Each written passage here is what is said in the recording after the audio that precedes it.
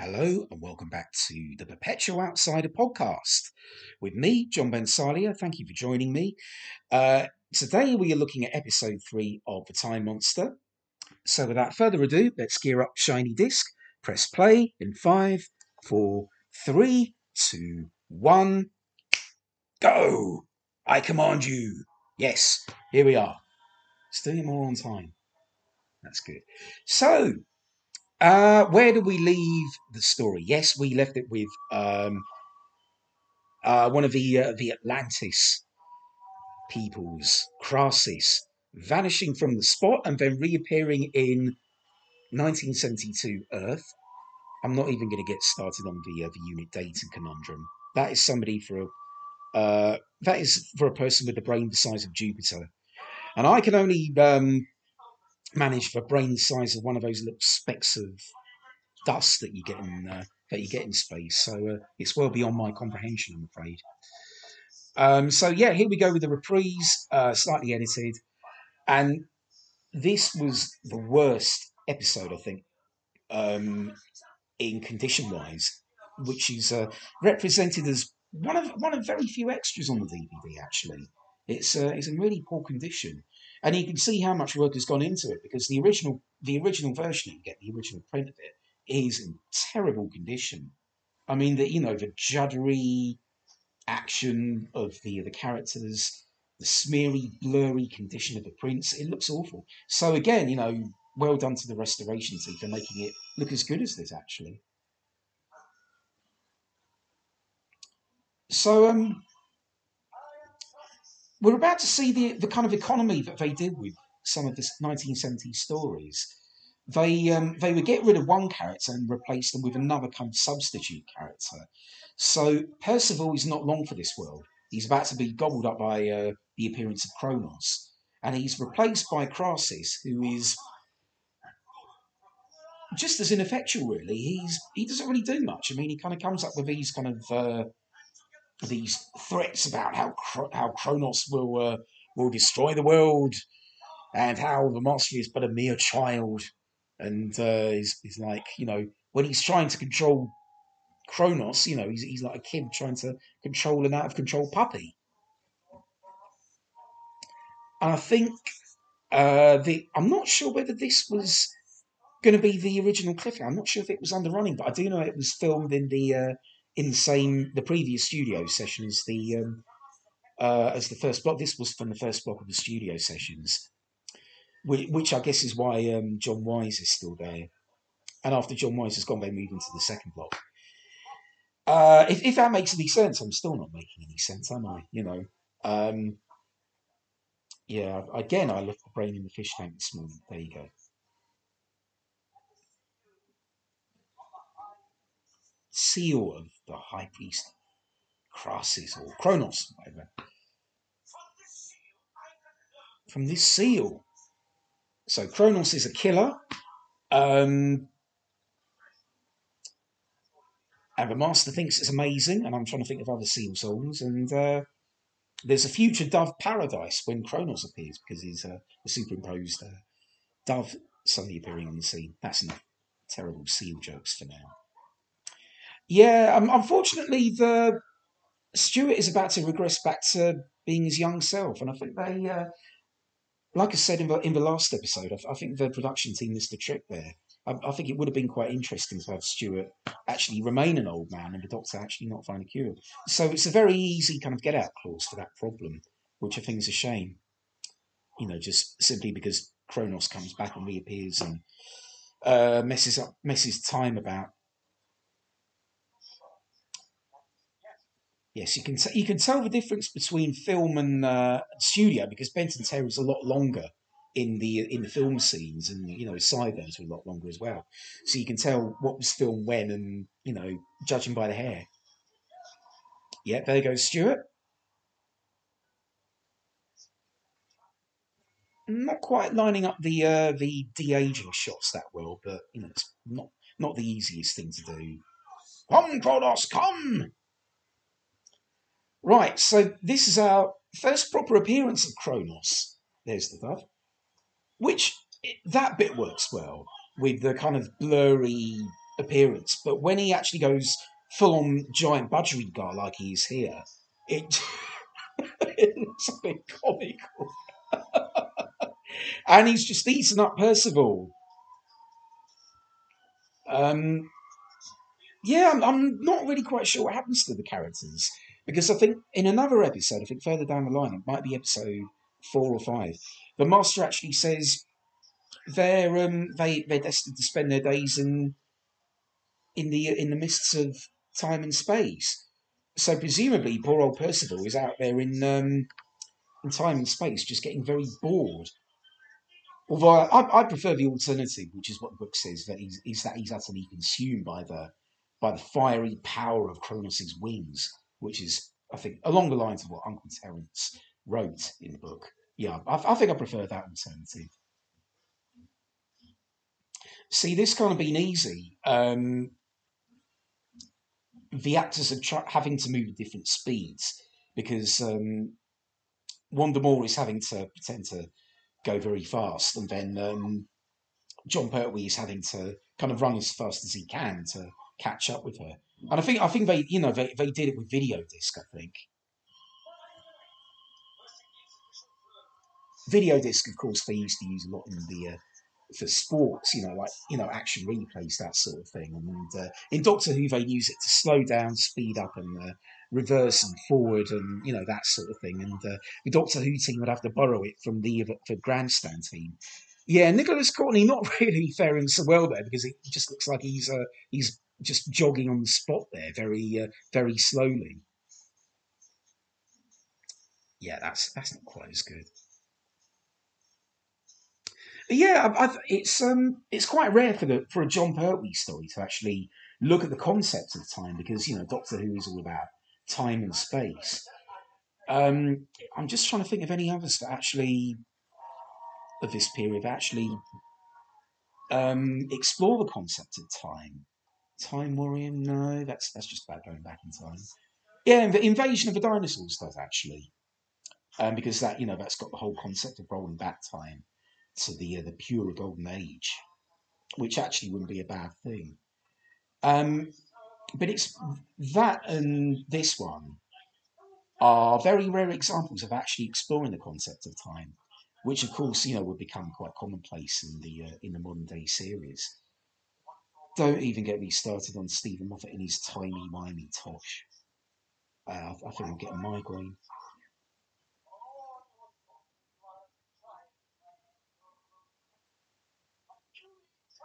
A puny child, says Crassus. And I suppose it is one of the times that the master is completely out of his depth. Because it was the same with Azal in The Demons, because at the end of episode 3, he's literally cowering and screaming in fear from the might of Azal. And you've got a similar deal in the Time Monster, because in the end, he actually can't control Kronos, who just goes on the rampage in a later episode. Okay. Uh, I'm sorry, but this guy is just again. I don't want to sound like I'm criticising acting because it's not easy to act. Um, I couldn't act for toffee, but this guy is just a little bit. Uh, how can I be polite? Just not much cop really. Aidan Murphy is hideous. It's just the whole appearance, everything is just laughable really. But luckily, to compensate, you've got George Cormack as Dalios, and George Cormack is one of the best guest actors I think of this story. I think he's marvelous. He really brings across that kind of world weary, age old, personality of Dalios. He really gives the impression that he's been around however many years he has. I think something score years. He'll say in a minute. I'll probably talk over it, but never mind. But he's very good.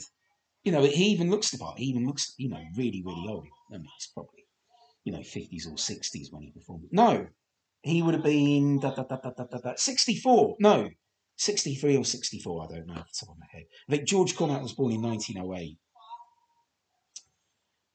So, yeah, but I suppose back in those days, I guess people just looked older than their age. I mean,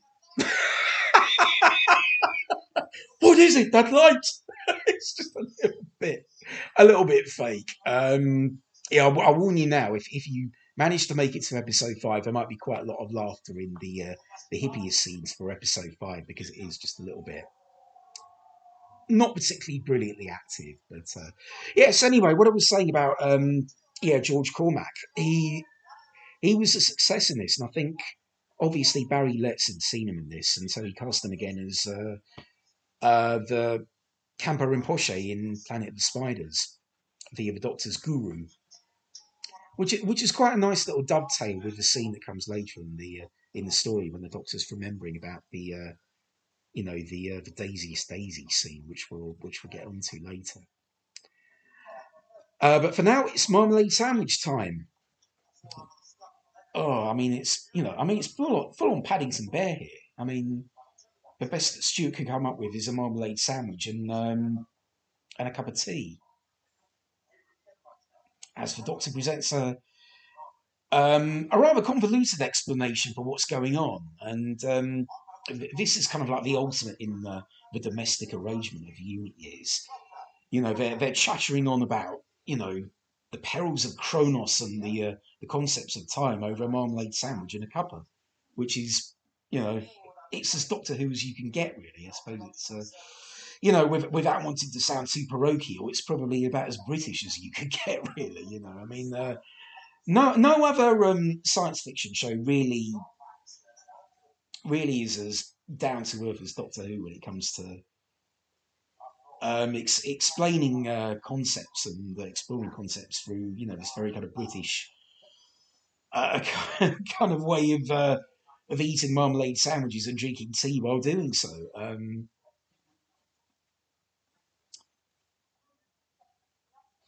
Yeah, actually, I mean, did Ruth make those? I mean, she's going on about all this feminism, and yet she's making marmalade sandwiches for God's sake. I mean, I like marmalade with toast, but marmalade sandwiches, yeah, I'm not sure. I think the jury's out on that one. But Paddington Bear loves them. Yeah, my daughters love Paddington Bear, so they just give him a pretend marmalade sandwich to chew on. Yeah, I'm not really quite sure whether the Time Monster would actually work better as a four-parter rather than a six-parter, because a fair bit of this is padding. I mean, there's a lot of kind of quite talky scenes, and I suppose for modern day viewers, it maybe is a little bit too slow. But for an old git like me, I quite like the way it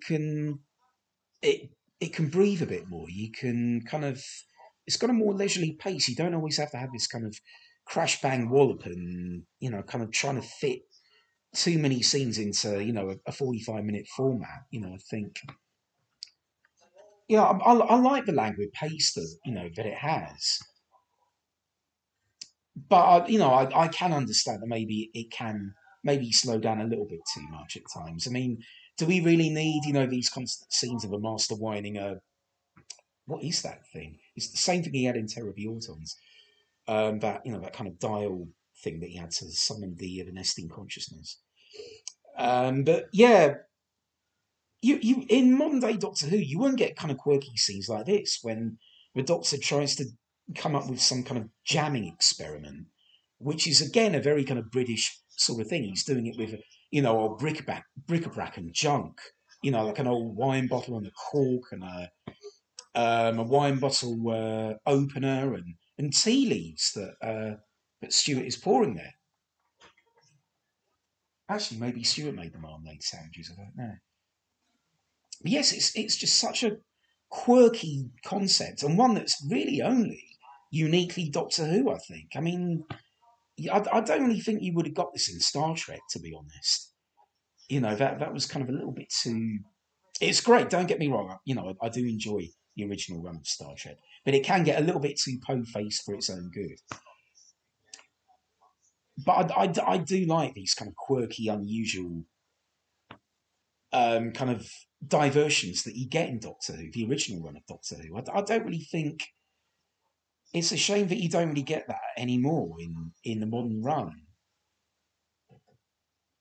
Tea leaves, yes, it's something very kind of quirkily eccentric. Even about the Pertwee Doctor, who's not the most eccentric of doctors, but he can still come up with the odd eccentric moment or two like this.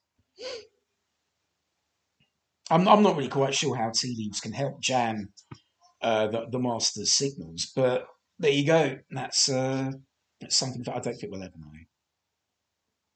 But it does move. I suppose it does move quite slowly because you've got Crosses reaching out, sort of like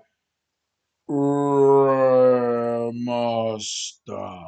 He says, trying to do a slow down voice, and then you cut back to the Doctor spinning the gadget, and then between all that time, Crosses has very slowly reached out his hand, and only then does the crystal start glowing. So it is a little bit slow, but hey ho. I'm sure Big Finish could do like a Doctor and Master at school.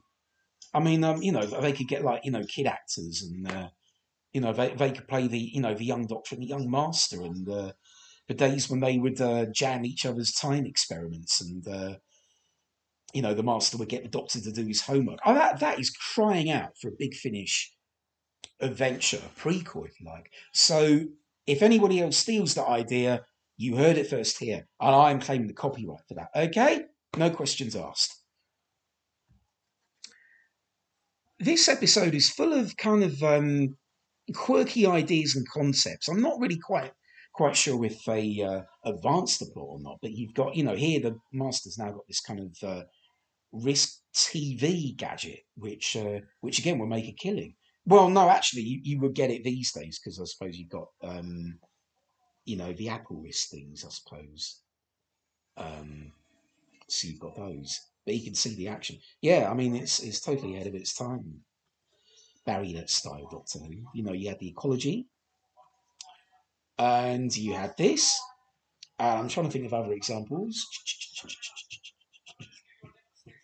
Yeah, you had pandemic in Doctor Who and Silurians, which is you know sadly still hasn't gone away. But yeah, back to the whole kind of concepts of the quirky concepts. You now got roundheads and cavaliers suddenly appearing out of nowhere, and it is using the concept of time quite well actually.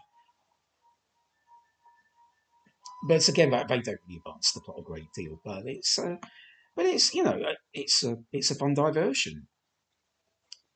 And like Sergeant Benton, Mike Yates's hair is a lot longer in the film scenes, and his sideburns are a lot longer as well. Obviously, didn't get the continuity right there. Yeah, if there is one complaint that I have about uh, the character of a brigadier, it's that he can be made to look a bit of a fool in this story, and also the Three Doctors. I mean, he doesn't understand. He can't comprehend that there might be all these unusual roundheads and cavaliers and elements from the past come to fight the unit troops. When he would have taken something like that at face value in the early days, because he's even in the Web of Fear, the concept of a police box containing a spaceship would sound absolute madness to the average Joe. But the Brigadier instantly says, right, we'll go and rescue it. We're going, no matter how balmy it sounds, we'll go and take it away and bring it back to the Doctor. But in this one, he assumes that Mike has been drinking. And especially in the next story, the Three Doctors, he just can't grasp the gravity of the situation, and he just thinks it's the TARDIS has been is A done with mirrors, and as B is just been he's been transported to chroma, and it just makes the Brigadier look a bit of an idiot, really, which is not what the Brigadier is at all. I mean, he's a sharp cookie, especially in the early stories. I mean, I can understand to a degree why Barry Letts wanted to kind of soften the character of a brigadier and kind of maybe add another dimension. But I'm not really sure it does him that many favours. Full of old world charm. What does the Doctor say here? I'm sorry, I just remember reading that book called The Discontinuity Guide, and I know the Doctor is meant to say, "Oh, do buck up," with a B, Brigadier. Um, but yeah, it does sound like something that rhymes with buck, which I'm not going to say because the RSS podcast does not allow for expletive language, and I certainly wouldn't want my daughters listening to this, and because they're only 6 and 4 years old, and I don't want them listening to this and saying, "Why did Daddy say a rude word? You know, what does that mean?" I certainly don't want that. But yeah, it does make me laugh because I remember the discontinuity guides thought that it sounded a bit like a rude word. But anyway, moving on. Here we go with more historical hijinks with unit troops. Yes, it's a little bit comical the way the grenade lands and there's that kind of noise and they go, "Bow," and the troops just vanish like that in a puff of smoke.